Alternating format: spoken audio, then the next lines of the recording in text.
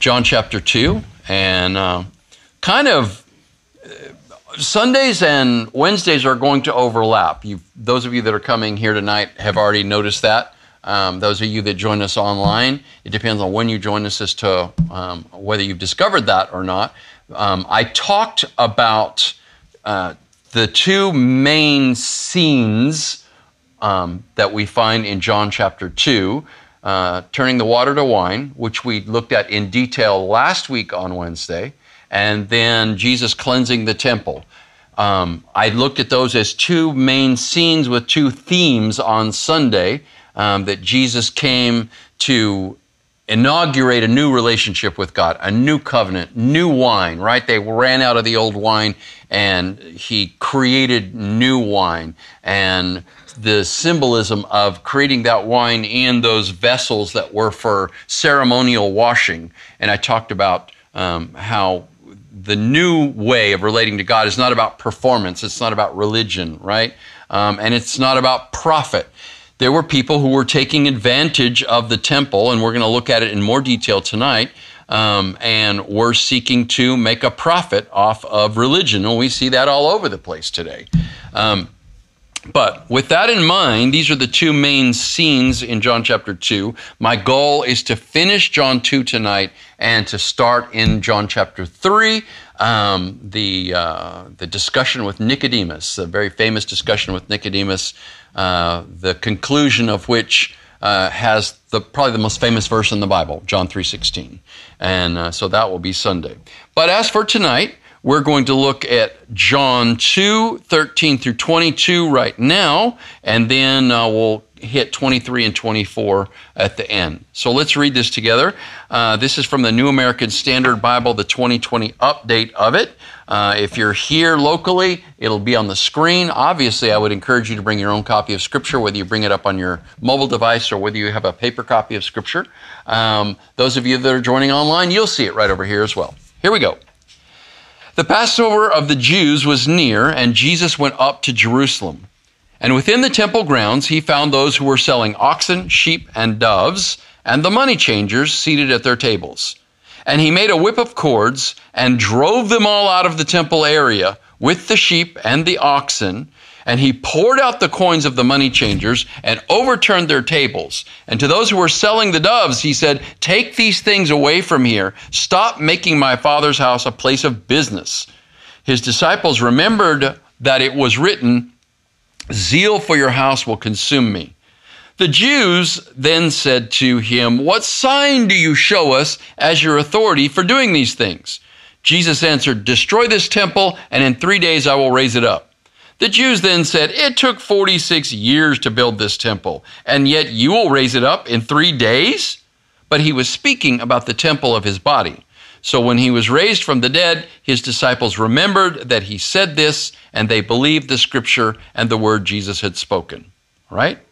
So regarding chapter 2, and sort of a theme for chapter 2, commentator Craig Keener says this: at a wedding, Jesus sets aside the purificatory purpose of water pots that embody traditional religious practices. At the gospel's first Passover festival, God's Lamb, remember, John the Baptist calls him the Lamb of God who takes away the sins of the world. God's Lamb then purifies the temple itself, starting the path of conflict with the Judean leaders that leads to the passion of the gospel's final Passover. So that's a good overview of chapter 2 as a whole. So first, I think we should note that in the synoptic gospels, Jesus cleanses the temple also. In all three synoptics, he cleanses the temple. But when does he cleanse the temple in the synoptics? At the end of his ministry. On the day of the triumphal entry is when he cleanses the temple in the synoptics. He cleanses the temple here at the beginning of his ministry. So the question is, did he cleanse the temple twice? If not, why did John put the event out of sequence? The second question gets to the heart of whether John's gospel is chronological or not. Commentators have observed that John is arranged theologically, not chronologically. However, As we've observed, John shows great interest in marking time. We saw that beginning in chapter 1, verse 19, right? This day and the next day and the next day, and then after 3 days. And so we seem to be progressing within time. So I don't believe that a theological arrangement precludes the gospel from also following a chronology. Immediately after stating that Jesus and his family and his disciples went to Capernaum for quote unquote a few days, right? Then the text says, the Passover was near and Jesus went to Jerusalem to observe it. Well, this would lead a reasonable reader to understand that the Passover spoken of, and thus the event of cleansing the temple, occurred at the beginning of Jesus' ministry. So I believe that Jesus cleansed the temple twice, once at the beginning and once at the end of his ministry. We wouldn't assume that Jesus is sort of new on the scene. He's a new teacher. He's a new rabbi. Again, as I've said before, the first miracle is turning water to wine, but he performed other miracles, as we'll see at the end of this chapter, in Jerusalem. They were already seeing this, and they saw that he was a great prophet. They didn't know, who he was. Perhaps they were wondering whether he was the Messiah or not. In fact, it's likely they were wondering if he was the Messiah. That would be why the Jews, and every time it says the Jews in John, this is not this broad ethnic designation that we would use today. It's really referring to religious leaders and among those in the Jewish religion, okay? So it could refer to Levites and priests and Pharisees, as we saw in chapter 1, but every time it says the Jews in John, it could just very well say religious leaders, right? So as I said, I believe Jesus cleansed the temple twice, once at the beginning and once at the end. If we look at the two incidents, we'll see that they differ. There's an obvious escalation at the second cleansing. We wouldn't expect that this new teacher on the scene who makes this symbolic act that, the Jews were very accustomed to prophets doing very visible symbolic things. Read Ezekiel. Ezekiel was told to do some, very interesting things. To us, they would seem somewhat crazy, maybe. At one point in time, Isaiah was told to go around naked for a period of time. Well, he wasn't buck naked, right? He was probably, wearing a loincloth and so forth. But it was symbolic of the fact that God was saying that the Jews would be taken captive. So the Jewish people were accustomed to prophets acting out in these very visible ways, not just speaking words, but acting out symbols. And, Jesus had just started his ministry. It's very likely that, Jesus was in the temple for that period of time during Passover, and then he left, and then things just went right back to normal, right? Business as usual after that. So when Jesus comes to the end of his ministry, he cleanses the temple again. At this first cleansing, the Lord simply rejects turning the temple into what he calls a marketplace or a place of business. There is a scripture in Zechariah 14:21 that talks about in the end times there will be no more business that would be done in the temple environs. The religious leaders, for their part, ask for Jesus to perform a miracle to validate his authority from God. At the second cleansing, now, at the end of his ministry, the Lord goes a step further, accusing the business people of making the house of prayer for all nations into a den of thieves. So he makes an accusation that is more than just, don't turn my Father's house into a marketplace. He says, this is supposed to be a house of prayer for all nations, and you're turning it into a den of thieves. Well, there he is taking scripture from the Old Testament as well. When he calls making the temple a den of thieves, that comes from Jeremiah 7:11, so there's a prophet. when he says that the temple is a house of prayer for all nations. Well, when the temple was established under Solomon, that's what the Lord said the temple would be. And then we find that phrase, a house of prayer for all nations, in Isaiah 56:7. As an aside, as a pause, you can join me in prayer. I would like to see our little building here become a house of prayer for all people, right? I see, I don't know how they're handling it now at Asbury University, but I still have live streams from that chapel that they have there, and it's still full all the time. We're talking, this has been going on for coming up on a month now. And these kids are still in there constantly. I don't know, this has just been on my heart today, so I'm just going to share it at this juncture with this idea of the house of prayer for all nations. But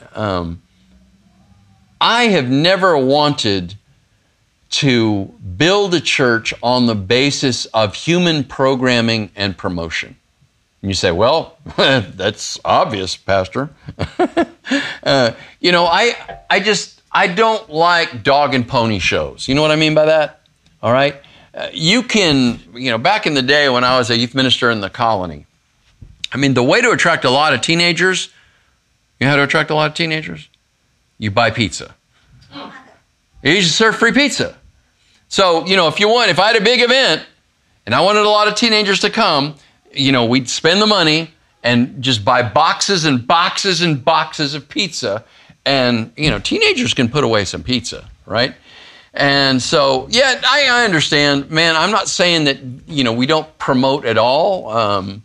But what's fascinating to me and what I would love to see happen at our church is they didn't do any promotion regarding this Asbury. None. A couple of kids started praying after one of their chapels, and the Holy Spirit just poured out. And people that were hungry for God, man, they showed up.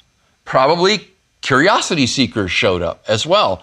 But people just naturally shared. We could call this organic evangelism, right? They just, they took pictures or they live streamed or whatever on social media. We have the ability now to share just like that.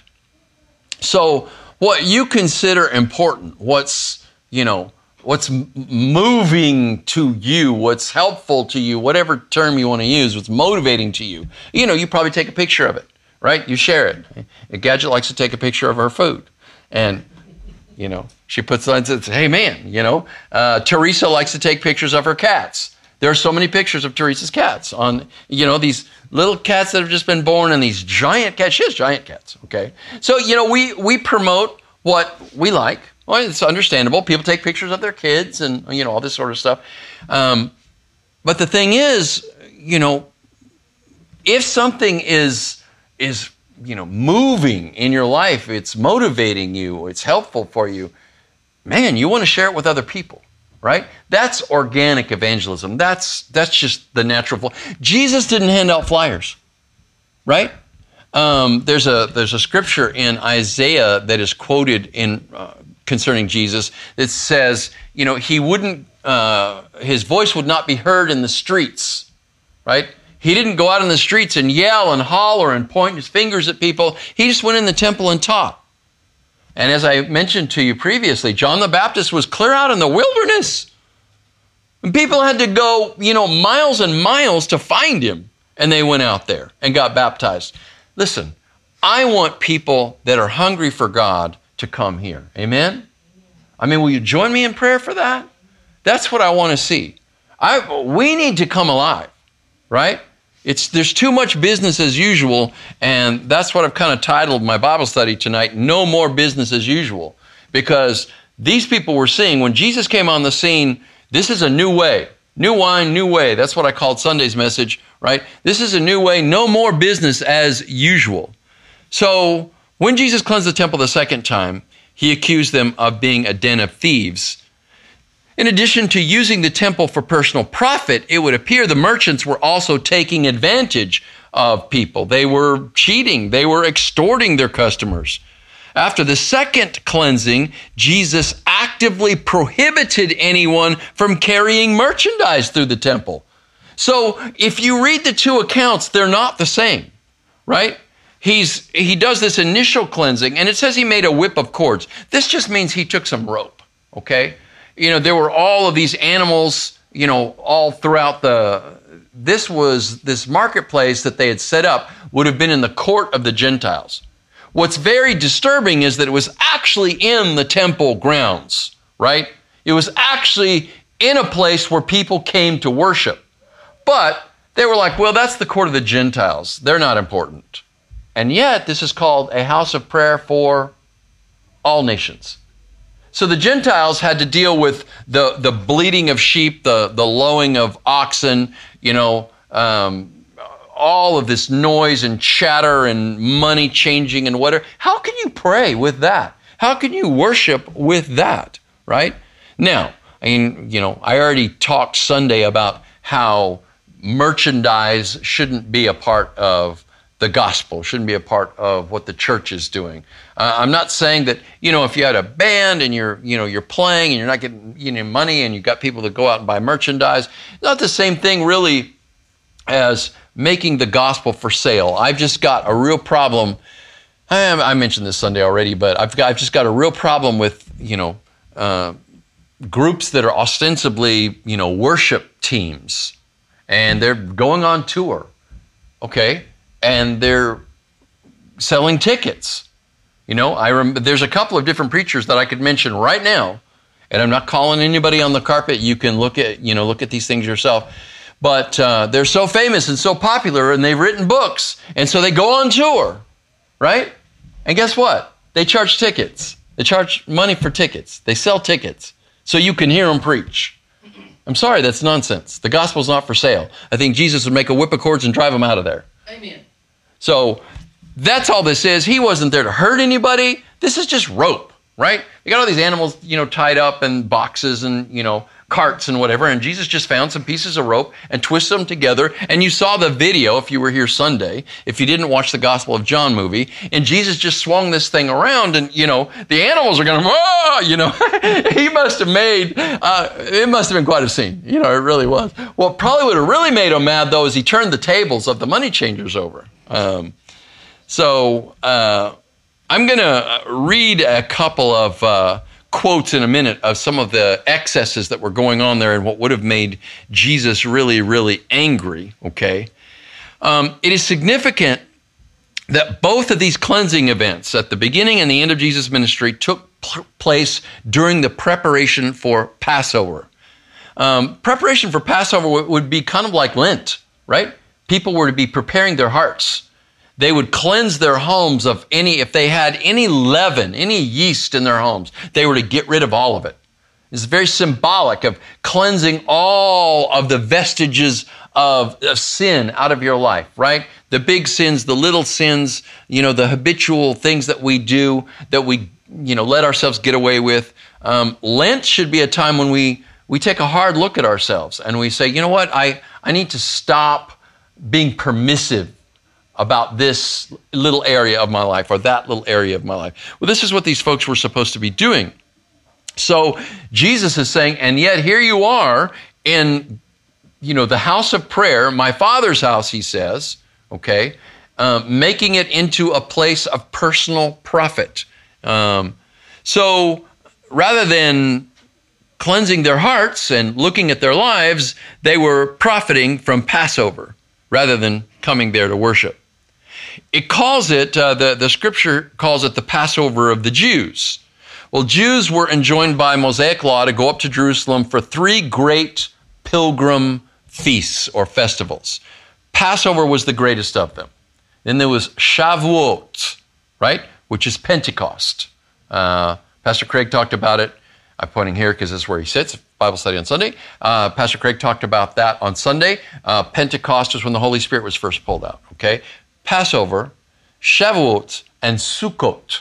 Sukkot is the Feast of Booths, and it happens in the fall. Will happen on our calendar either late September or even up into October. The Jewish calendar is lunar, and that's why their holidays move around, which, by the way, is why our Easter moves around, because Easter follows the Jewish Passover. right? So that's why Easter can be as early as the 4th week in March or as late as the 3rd week in April. This year it's April 9th, by the way, okay? A lot of people came to Jerusalem for Passover. William Barclay says, astonishing as it may sound, it is likely that as many as 2,250,000 Jews sometimes assembled in the holy city to keep the Passover. Listen, that would be a lot of people coming to a city today. Back then, that's unreal. That's astronomical. Well, Jesus was born under and obeyed the law, right? The Mosaic law said, if you are able to get there, you need to go to Jerusalem to observe Passover. By Jesus' day, Barclay says if a Jewish male lived within 15 miles of Jerusalem, they had to go. Well, Jesus was actually living further away from that, but he did go. There are 3 Passovers spoken of in John's gospel. And again, this is why John's gospel should be considered chronological. We understand that Jesus' ministry lasted 3.5 years because of John's gospel, because of those 3 Passovers, okay? And Jesus went to Jerusalem for all of them. So, Galatians 4:4-7 says this about Jesus. This is why it's important that Jesus was born under the law as a Jew and obeyed the law. Only due to this obedience could Jesus fulfill the law. He said, I didn't come to abolish it, but to fulfill it and make a way for all people to be a part of God's family. Now listen to what the Apostle Paul writes in Galatians 4:4-7 about this. But when the fullness of time came, God sent his son, born of a woman, born under the law, so that he might redeem those who were under the law, that we might receive the adoption as sons and daughters. Because you are sons, God has sent the Spirit of his Son into our hearts, crying, Abba, Father. Therefore you are no longer a slave, but a son. And if a son, then an heir through God. So John calls this the Passover of the Jews, which would likely indicate that Christians no longer celebrated the feast by the time our gospel was being written. So if this gospel, John's gospel, was written in the 90s, Christians were no longer celebrating the Passover. George R. Beasley Murray in the Word Biblical Commentary writes this, that the evangelist speaks of the Passover of the Jews indicates that the church no longer observes the feast. This is not through hostility, but because the Passover has been fulfilled through Jesus. Well, that's very important. John is very big on the Passover and Jesus being the Lamb of God that takes away the sin of the world because he sees Jesus as our Passover lamb. Well, early on, Christians were considered a part of Judaism. Christianity wasn't called that. It was called the Way early on, and it was thought of as a sect of Judaism. This is why initially the Romans were not opposed to it because by and large, the Romans allowed the Jews to worship freely. Okay? They did not allow other sects to worship freely. So as long as Christians were considered a part of the Jewish religion, they were allowed to continue. But there was always hostility between Jews who did not accept Jesus as Messiah and those who did. And eventually Christians understood that this was not just new wine being poured into the old wineskins of Judaism. New wine requires new wineskins, right? Something new is going on, as I said on Sunday. Through the leadership of the Apostle Paul and others who evangelized the Gentiles, the gospel was understood as the new way. And in fact, as I just said, it was called the way. The word Christian is used a couple of times in Acts, right? But referring to Christianity as the way is used, well, Jesus, first of all, what did Jesus say in John 14:6? I am the way, the truth, and the life. No one comes to the Father through me. In Acts 9:2, in Acts 18:25 and 26, in Acts 19:9, in Acts 19:23, in Acts 24:14, in Acts 24:22, Christianity is called the way.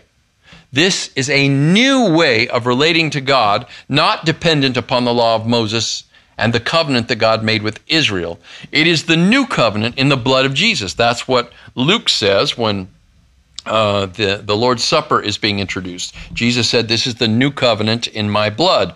And Paul repeats that when he talks about the Lord's Supper in 1 Corinthians chapter 11, verse 25. And then Hebrews 12:24 talks about the new covenant established in the blood of Jesus. This is prophesied by Jeremiah in Jeremiah 31:31. The old covenant has become obsolete. Thus, it is unnecessary to live by the ceremonial and ritual laws. Paul received confirmation of this at the Jerusalem Council from Peter and the other apostles, and we find that that incident or that meeting in Acts chapter 15. The Gentile church didn't need to follow the law of Moses, but they were instructed not to offend their Jewish brothers or fall back into the perverse sexual practices of their fellow Gentiles. James, the half-brother of Jesus and the pastor of the Jerusalem church, said this. They wrote a letter, in fact, with these instructions. "Therefore, it is my judgment," this is Acts 15, 19 through 21.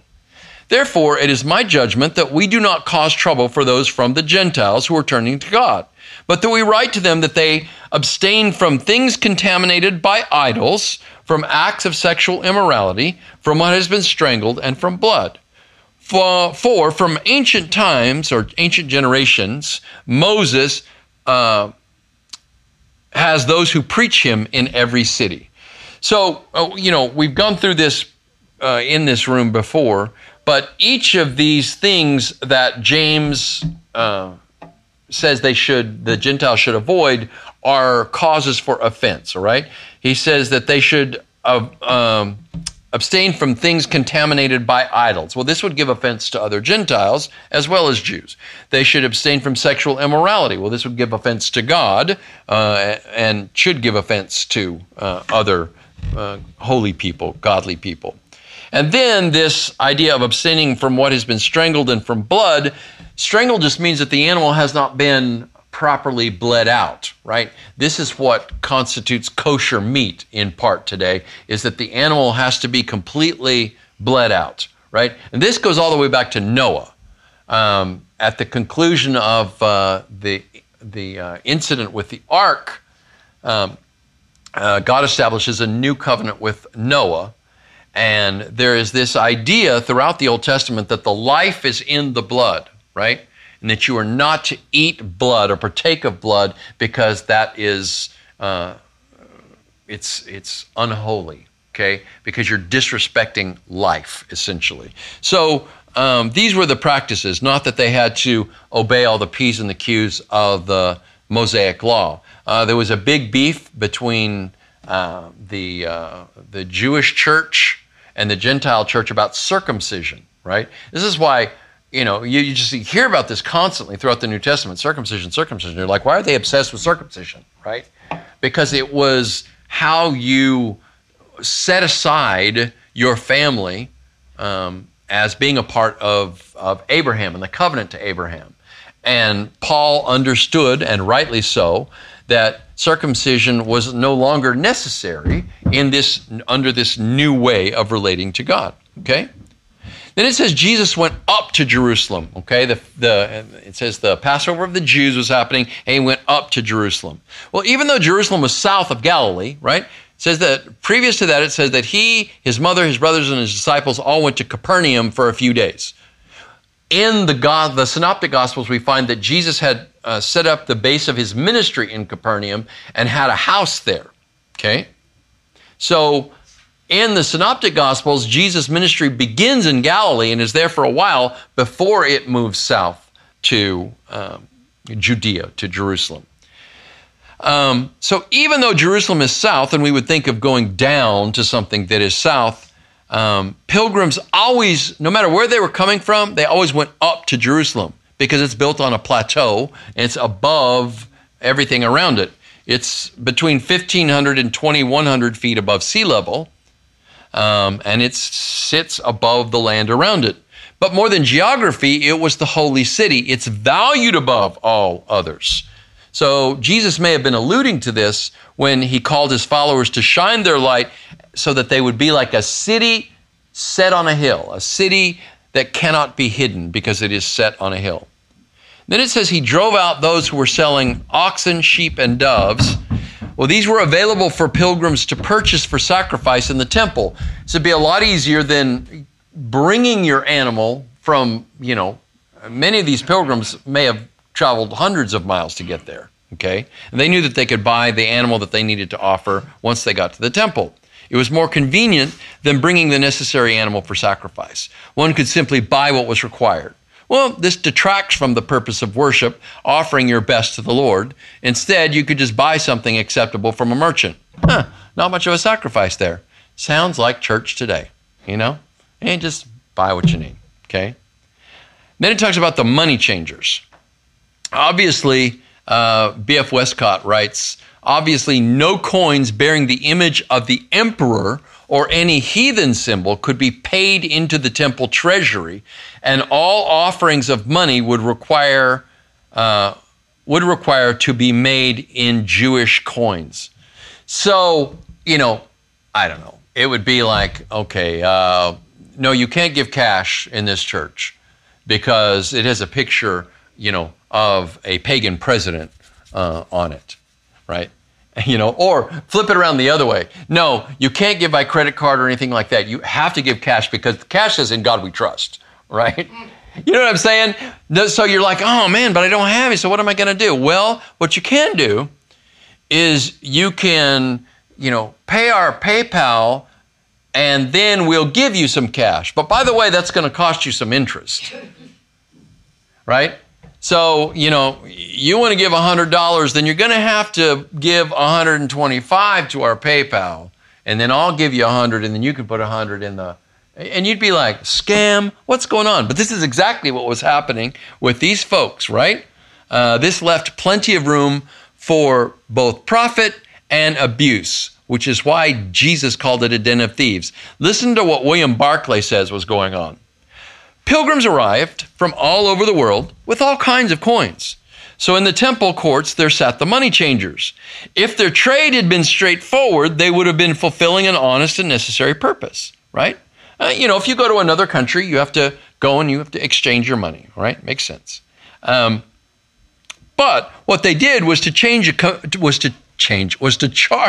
a commission on every half shekel of change that they had to give if a larger coin was tendered. So if a man came with a coin, the value of which was 2 shekels, he had to pay to get it changed, and again to get his change of 3 half shekels. In other words, the money changers made a considerable capital off of him. On such a transaction, the equivalent of 1 day's wage. So they were making a lot of money off of this. They were essentially extorting money. There was also abuse with regard to the sacrificial animals. Barclay writes this, but the law was that any animal offered in sacrifice must be perfect and unblemished. Now, it was supposed to come from your flock. See? Your flock, your herd, right? The temple authorities had appointed inspectors, mumche they were called, to examine the victims which were to be offered, and a fee was charged for this inspection. Oh, we'll inspect. We're going to see if your animal is perfect or not, but you need to pay me to do the inspection. If a worshiper brought a victim outside the temple, this is an animal sacrifice, if he bought it outside the temple, it was, to all intents and purposes, certain that it would be rejected after examination. Again, that might not have mattered much, but a pair of doves, and this would be the cheapest offering, right? If you couldn't afford sheep, goat, ox, whatever, you buy a pair of turtle doves, right? A pair of doves could cost as much as 15 times more inside the temple than if it had been purchased outside. So, this is like buying a Coke in a movie theater, right? You can go to, 7-Eleven and, get a Coke there. It's less than $1. The movie theater is going to be like $3, something like that, okay?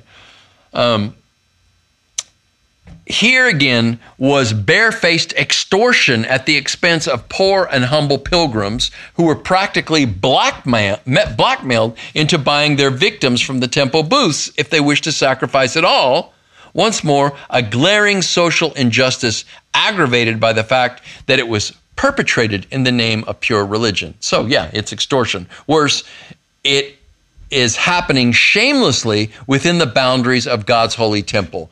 Those in charge of the temple evidently considered this of no consequence, perhaps because the market was set up in the court of the Gentiles, as I said earlier. They're unclean anyway, right? Barclay writes this about that. The conduct in the temple court shut out the seeking Gentiles from the presence of God. It may well be that this was uppermost in Jesus' mind in John's gospel when, in Mark's gospel, when Jesus is recorded as quoting, "This is a house of prayer for all nations." Jesus was moved to the depths of his heart because those who were seeking God were being shut out of his presence. So where's the fear of the Lord, right? Is it any wonder that Jesus was enraged? I like the video clip from the Gospel of John movie. It's like, there's a little bit of a jump cut into Jesus' face and then a jump cut into Jesus' face and he's upset, right? There is righteous indignation, righteous anger, and that's what he was expressing there. Jesus certainly brought the fear of God into the temple when he drove out the merchants. It was not business as usual that day. It should not be business as usual in our lives either. I'm telling you, business and the gospel should not be together, okay? The basis for the way we do life is not business, it's not trade, it's worship, okay? We offer our first and our best to the Lord and we trust him to bless us. And I'm not saying if you're a business person, you can't be in business. I'm simply saying the gospel is not for sale, right? When the disciples considered this, they remembered this phrase that comes from Psalm 69:9, "Zeal for your house will consume me." The quote refers to Messiah, and Jesus demonstrated that zeal before their very eyes. The temple was his Father's house.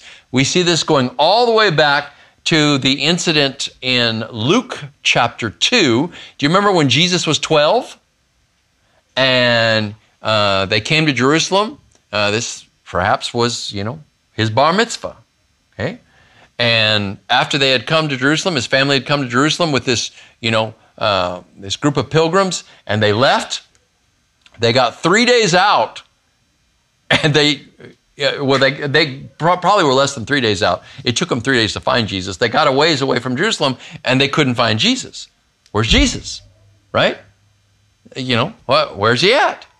And so they turned around and they came back and they searched everywhere. It took them 3 days to find him. Where did they find him? In the temple. And his mother's upset. Right? You may be the Son of God, but why did you do this to us? And Jesus just very simply, without guile, looks at her and says, "Did you not know I had to be in my Father's house?" Wow. It's his Father's house. He's like, "You're not going to make my Father's house into a place of merchandise." Right? Zeal for your house will consume me. At another point in his ministry, Jesus pointed out that this is a problem with the heart. He was talking about the Pharisees. He said, "This people worships me with their lips, but their hearts are far from me." Man, if you're just there to bank, your heart's not there to worship, okay? It's like, why do we come to church on Sunday? These days, I'm sure that if people are coming at all, they're coming for good reasons because it's just too easy to stay home. But, you can just get into a habit. You can get into a habit and it's a good habit. You can get into a habit and it's a bad habit. But you can get into a good habit and sort of lose focus. You're no longer really paying attention. It's just kind of what you do. And so, Jesus might say that to us. And by the way, that's a quote from Isaiah. This people worships me with their lips, but their heart is far from me. So what gets you stirred up, right? What are you zealous for? Are you zealous for the Lord? The church, believers in Jesus, we form the temple today, right? Not the church, a building, but we are the temple of God today. When we gather for worship, are you reverent or are you distracted? You personally are a temple. When we gather for worship, do you allow the Lord to fill your heart? What fills your life is equivalent to what fills the temple courts, okay? What is going on in your mind when we're in here worshiping, right? That's, what business is going on here? Well, it can't be business as usual if we're going to follow Jesus. Are there idols in your heart that Jesus would break or drive away with a whip? Those are thoughts to consider, especially during Lent. So the disciples' response was, hey, this has got to be Messiah. Here's this fulfillment of this quote, zeal for your house will consume me. The response of the Jewish leaders was, what sign can you show? What miracle will you perform? From this and what is said in verse 23, and we'll get to that in just a moment, it's obvious that Jesus was performing miraculous signs while in Jerusalem. Well, here it is, verse 23. Now, when he was in Jerusalem at the Passover during the feast, many believed in his name as they observed his signs, which he was doing. So John doesn't list those signs here. As I have indicated before, John's gospel is organized around 7 major miracles, and I think I listed those recently, last week perhaps. John doesn't record the signs, but the synoptics give us an idea. If you read Matthew, Mark, Luke, and John, Jesus healed the sick. He opened the eyes of the blind. He opened the ears of the deaf. He healed lepers. He cast out demons. And ultimately, he raised the dead. He raised Lazarus from the dead. That's the greatest sign that we find in John. That's John chapter 11. Well, this convinced many that Jesus was a great prophet, perhaps even the Messiah. And it helps to explain why the rulers of the temple didn't seek to arrest Jesus. Not yet. The people believed he was someone great. They, that is the Jewish leaders, feared the reaction of the masses at this point. So they're thinking, okay, the people may be thinking that this is the Messiah, and they believe the Messiah will perform miraculous signs. So William Barclay says, the popular idea of Messiah was connected with wonders. So the Jews said, by this act of yours, you have publicly claimed to be Messiah. Now show us the wonder which will prove your claim. But Jesus refused to perform on command. Jesus isn't going to do a trick for you, okay? Listen to what Jesus said when they asked for a sign in Matthew's gospel. He said, an evil and adulterous generation craves a sign, and so no sign will be given to it except the sign of Jonah the prophet.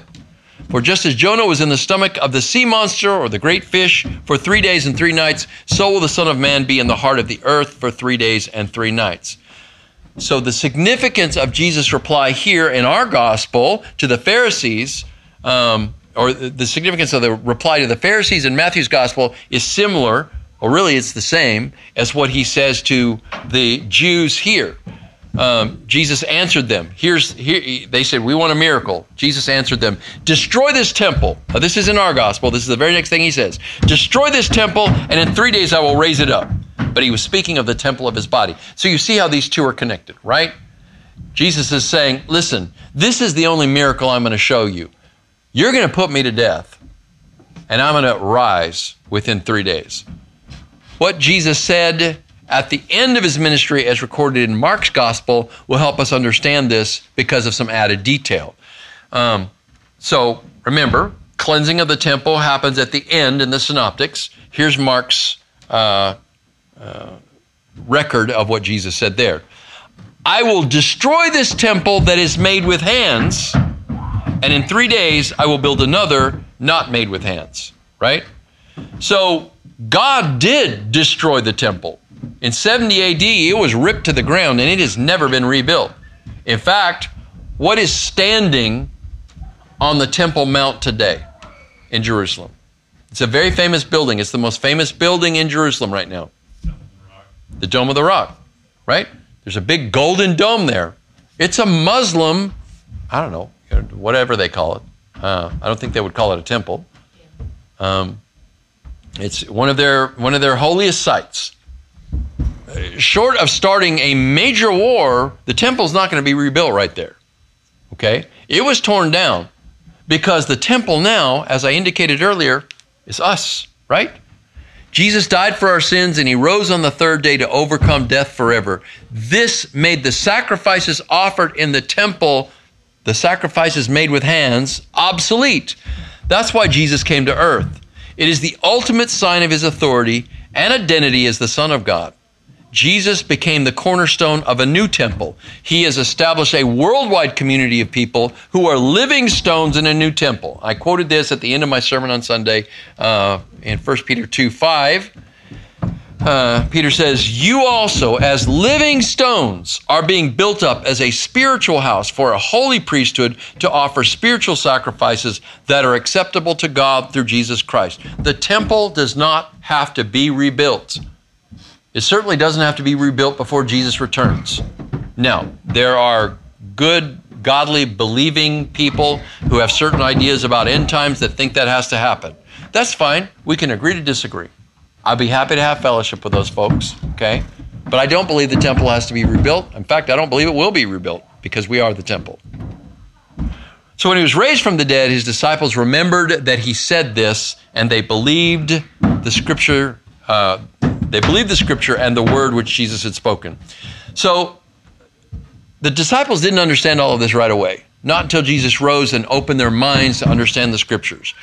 You and I cannot understand the things of God without the assistance of the Holy Spirit. At the end of John, it says, and he breathed on them and said, receive the Holy Spirit. Okay? At the end of Luke, he opened their minds to understand the scripture.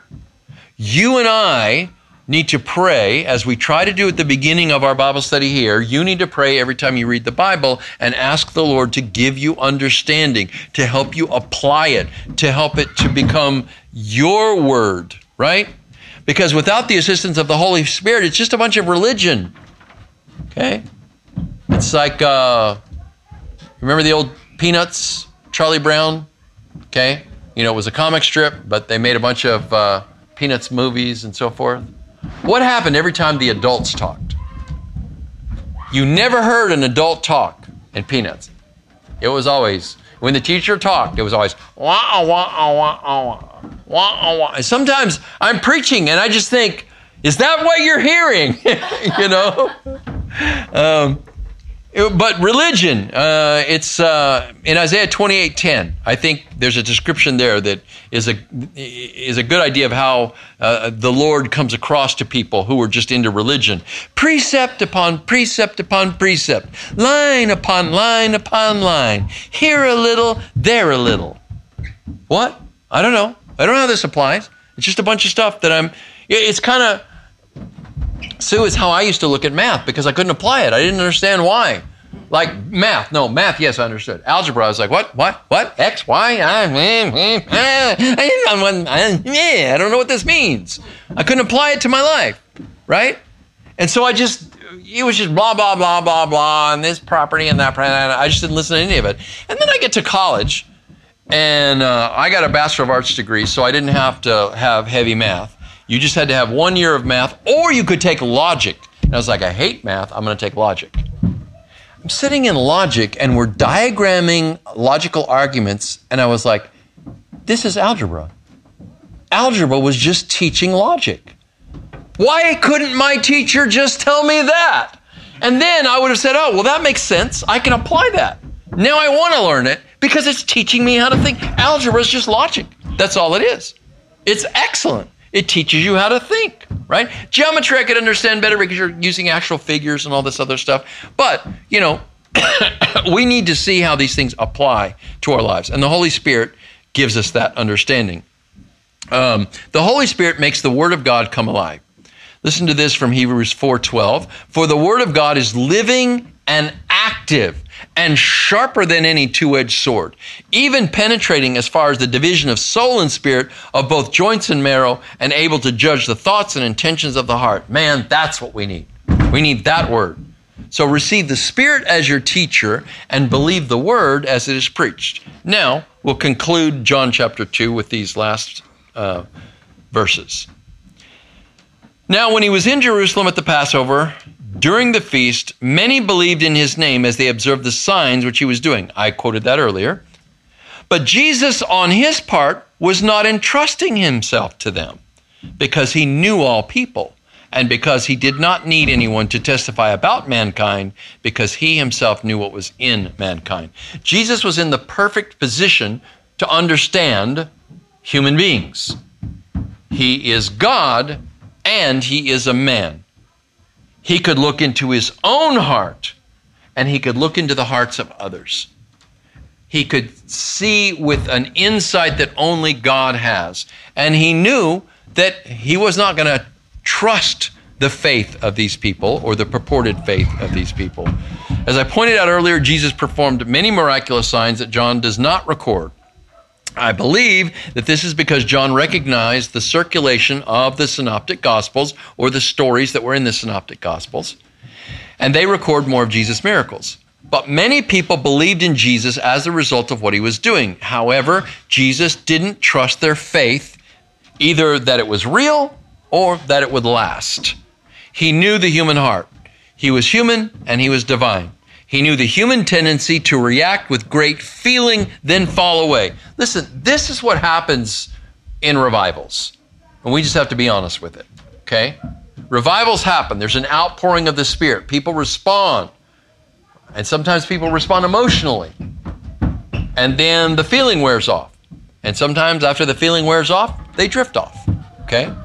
But if it's a genuine outpouring of the Spirit, there will always be that group of people that stick with it, okay? We'll call them a remnant. And the last revival that happened at Asbury University was in 1970, and there was great fruit as a result of that, because I didn't say grapefruit, great fruit. That was the result of that.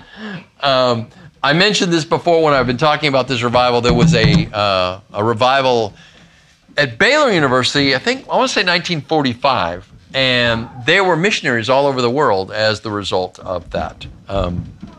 But Jesus recognized this in his ministry, right? That there were going to be people that were going to respond, but they weren't going to stick to it, okay? He told a parable. Sometimes it's called the parable of the sower, but it really should be called the parable of the soils, because it talks about seed that is sown, okay? They threw the seed out, and it is sown or planted in different kinds of soil. There are two types of soil that I think are applicable in this situation when there's a response, a reaction, but there's no fruit. Jesus said, "The one sown with seed on the rocky places, this is the one who hears the word and immediately receives it with joy," right? These are the people that come to the revival and woo, woo, woo, right? They immediately receive it with joy. Yet he has no firm root in himself, but is only temporary. And when affliction or persecution occurs because of the word, immediately he falls away. Hey, you know what's great? We just went through all of this pandemic and protest and politics, and you're still here, aren't you? There's plenty that have fallen away, but you're still here, right? That speaks well of you. When persecution happens, right? Persecution can come from your family, can come from your job. I mean, these days, there are Christians that are just being rejected, from working at certain companies or school districts just because they're Christians. And then there's this other type of soil that is applicable here. And the one sown with seed among the thorns, this is one who hears the word, and the anxiety of the world and the deceitfulness of wealth choke the word, and it becomes unfruitful. Okay? So this is kind of like faith, but without repentance, without these adjustments. Jesus told another parable that's usually called the parable of the rich young ruler, because it is told in the synoptics, in all three synoptics. In one it says he's rich, and one it says he's young, and one it says he's a ruler. So we call him the rich young ruler. And he says, "Hey, how can I inherit eternal life, Jesus?" Well, he's under the old covenant, the covenant of the law. Jesus said, obey the law, keep the law. Okay, what that's going to do is it's going to bring him to Christ. It's going to convict him of his sin. It's going to bring him to repentance in any area. And the man said, "I've done that from the time I was young. I've kept the law." And it says Jesus looked at him and loved him. And then he said, "One thing you lack. You need to go sell everything you have, give it to the poor, and then come follow me." What do you think happened? You probably remember, don't you? It says he went away sad because he had a lot of money. He didn't want to give it up. So wealth riches, the desire for other things. It's like, yeah, I want Jesus, but I don't want to leave this behind. I know this relationship that I'm in is wrong. It's a sexual relationship and we're not married, right? It's a gay relationship, or it's it's just immoral. It's twisted. It's bad. But we're in love, and I'm not going to leave that. Then there's this response and this reaction, but without repentance, it doesn't last. Jesus knows who to trust. When Jesus began teaching difficult things, we've observed this before, things hard to understand, many of his disciples left him, right? Ominously, that is in John 6:6. Even Jesus' closest disciples fell away at the end. But after the resurrection, 11 of the 12 returned and were restored. We all fall, right? We all fall down, but we don't all fall away. I love this from Psalm 37, 23, and 24. The steps of a man are ordered by the Lord, or established by the Lord, and he delights in his way. Though he fall, he will not be hurled down, because the Lord is the one who holds his hand. Amen? You may fall, but if you have genuine faith, even a little tiny fingernail of faith, the Lord's got your hand, right?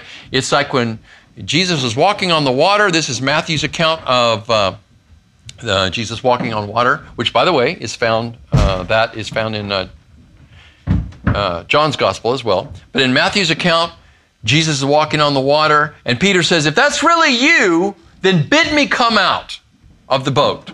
Jesus said, come on. You know the story. So Peter steps out. But what happened? He started getting scared because it's really windy, and the waves were kicking up. And as soon as he got his eyes off of Jesus, what happened? He went under. And I guess he was probably gurgling it and he had a throat full of water. Help! And I love it. It says, and immediately Jesus took him and they were back in the boat. See, you're going to fall. You're going to fail. Right? I'm not saying you have to. I'm just saying that's just life. Okay? We fall short of the glory of God. That's why we need grace. Now, I'm not saying aim to fall. I'm not saying justify the fall. Repent. We need to. Okay? But, keep that hand up there. Let the Lord hang on to you and love you. There's a lot of talk about trusting Jesus. But the bigger question is, does Jesus trust me? Jeremiah 17:9 says, the heart is more deceitful than all else and is desperately sick. Who can understand it? Praise God, he is willing and he is able to give me a new birth and a new heart. And that's what we're going to look at in John chapter 3. All right? God bless you. Thank you for joining us. If you would like to give us feedback, you can go to our website, lifewellchurch.com, and you will find on the main page there's a feedback tab, and you can click that. You can fill out that form. You can give us feedback. You can ask for prayer requests, all sorts of things like that. I hope that you are able to do this. We have a text service that I use to send out information on our church throughout the week, and basically all you need to do is text the word LifeWell from your phone to 94000. And if you do that, it'll drop you into that news text list, and you'll get a couple of those texts from us every week.